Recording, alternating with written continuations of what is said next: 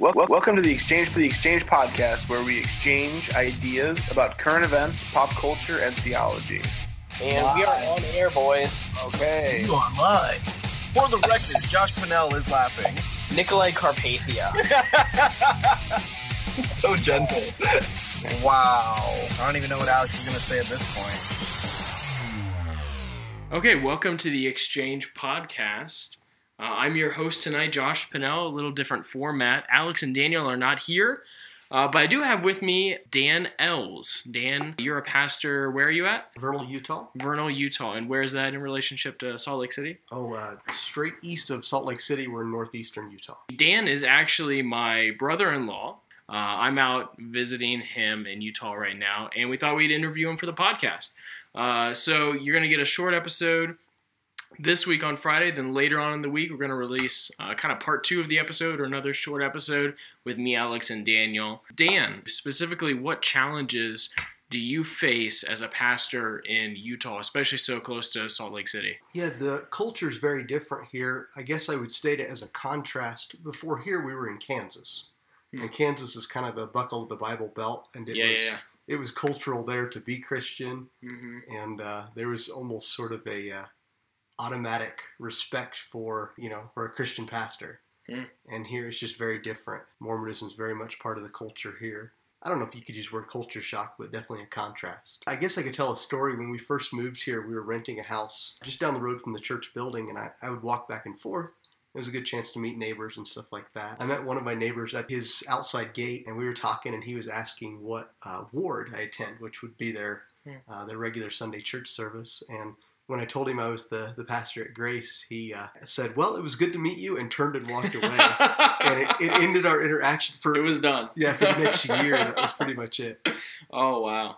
Besides that, have you or members in your church had any specific interactions with Mormons that kind of stick out to you? The interaction it's constant. It's every day. I mean, these are our friends and neighbors. It's people we work with and see in the store and love and talk to. And there are a lot of transplants here, but it's still somewhere around 75%. 75% are Mormons. Yeah. And then how many are evangelical Christians? 10% maybe. 10% of people. Wow. Yeah. And that's in Vernal. Vernal's higher than a lot of rural Utah. That's crazy. Your church members interacting with Mormons on a daily basis. What do you do as a pastor to shepherd your people well, to make sure they're ready to interact with Mormons? First and foremost, what we try to do is proclaim the truth.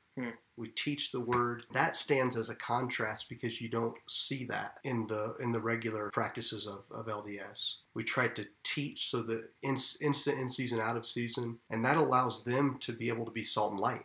Here they're able to talk with Mormon friends and be able to give the word of God and teach the word of God. Well, and they find that most of the people that they interact with are biblically illiterate. And they don't teach a lot of doctrine. They don't have a lot of that foundation. They're salt and light in that they interact with the word, with the Mormons. They're just not used to that at all. Yeah. Are they used to, studying the Book of Mormon or anything like that, or is it just kind of a cultural thing that they're Mormons? If they've gone on their mission, they've studied deeply. They're required to learn the church doctrine very well in order to be ready to interact with anyone. They have a regimented study that they do every day. But I've found in my experience, and again, I'm sure there are many Mormons that are very devout to continue that study. Sure, yeah. But in my experience, most of them don't continue that after the time of their mission is done, after they return home. For someone who hasn't been on their mission in 10 years, your average person that you're interacting with at work, they're very concerned about the teachings of their church, but you don't find a huge concern about what's the teaching of the word. So your main focus, your main defense against Mormonism for your people is simply consistent preaching exegetical through the Bible. Yes. Is that right? Yeah. Yes. And you find that is the most helpful way to have them prepared to have biblically literate discussions with that opposition. Yeah. That's good, Dan. That's really good. One of our missionaries who's very well versed in the LDS religion and understands it very well, has studied it. He comes at least once a year and does a conference to help and to prepare us. We've had a couple of conferences specifically dealing with witnessing to and interacting with people that are LDS. Yeah, so have you seen any specific members of your church, give testimony to you that, hey, this specific thing you preached on, this specific thing that this guest speaker talked about was really helpful in this interaction with a Mormon? We did. We had a lady specifically who, one of the families in our church had been witnessing to that family for many years. And she actually attended during one of those conferences. Oh, wow. And during that conference actually came to a point where she said, now I see the difference. Wow. It was within 6 months of that she had trusted Christ and was baptized. That's fantastic. So are there other members of your church besides this lady who were previously Mormons who have come to faith in Christ? Yeah, there are a few. Again, it's not a overwhelming majority or anything. Sure, yeah. So I want to take this a step further. For those of us listening to you, listening to this podcast, what advice can you give us for interacting with a Mormon? So a Mormon comes, knocks on your door. How should you respond to that? Should you go, John 1:1, look at the Greek immediately? Are you inviting them in? Or what are you doing at that point with that person?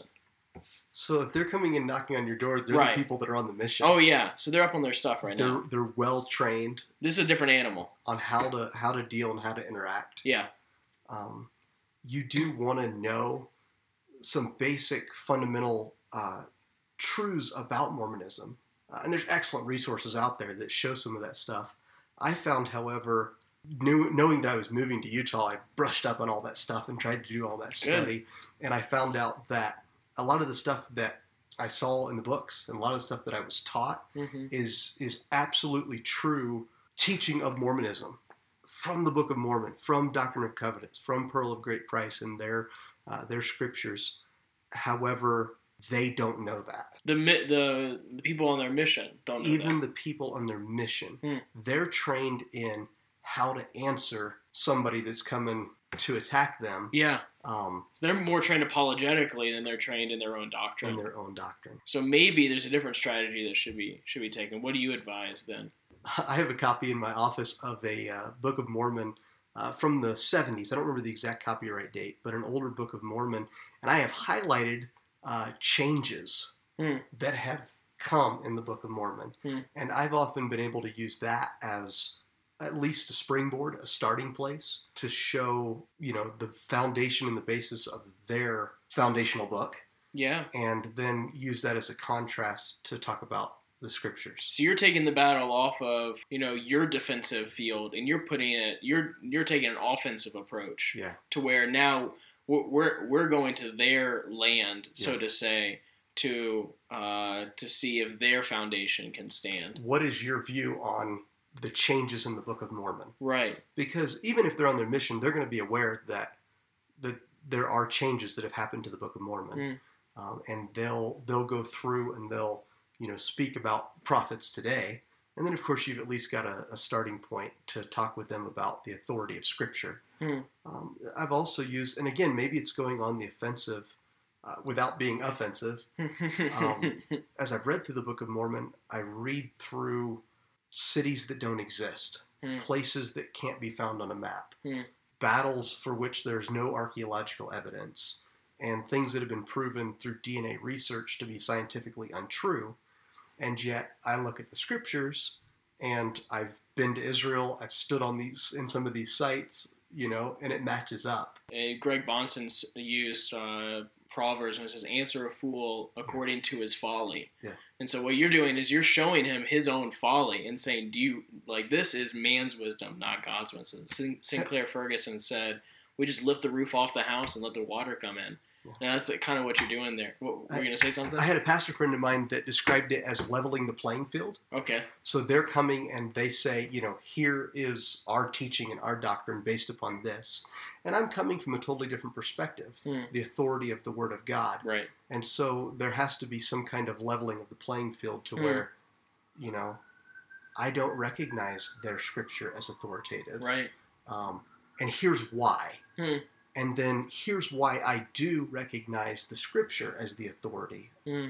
That's very reformed of you, Dan, in your apologetic. That's fantastic, man. I love it. You're not even pretending like there's an area of neutrality between the two of you. You're saying like, look, this is your foundation, and it's a house built on the sand. And this is my foundation, and it's a house built on the rock. This is God's wisdom, and you have man's wisdom. And you just kind of show them, look, yours does not stand.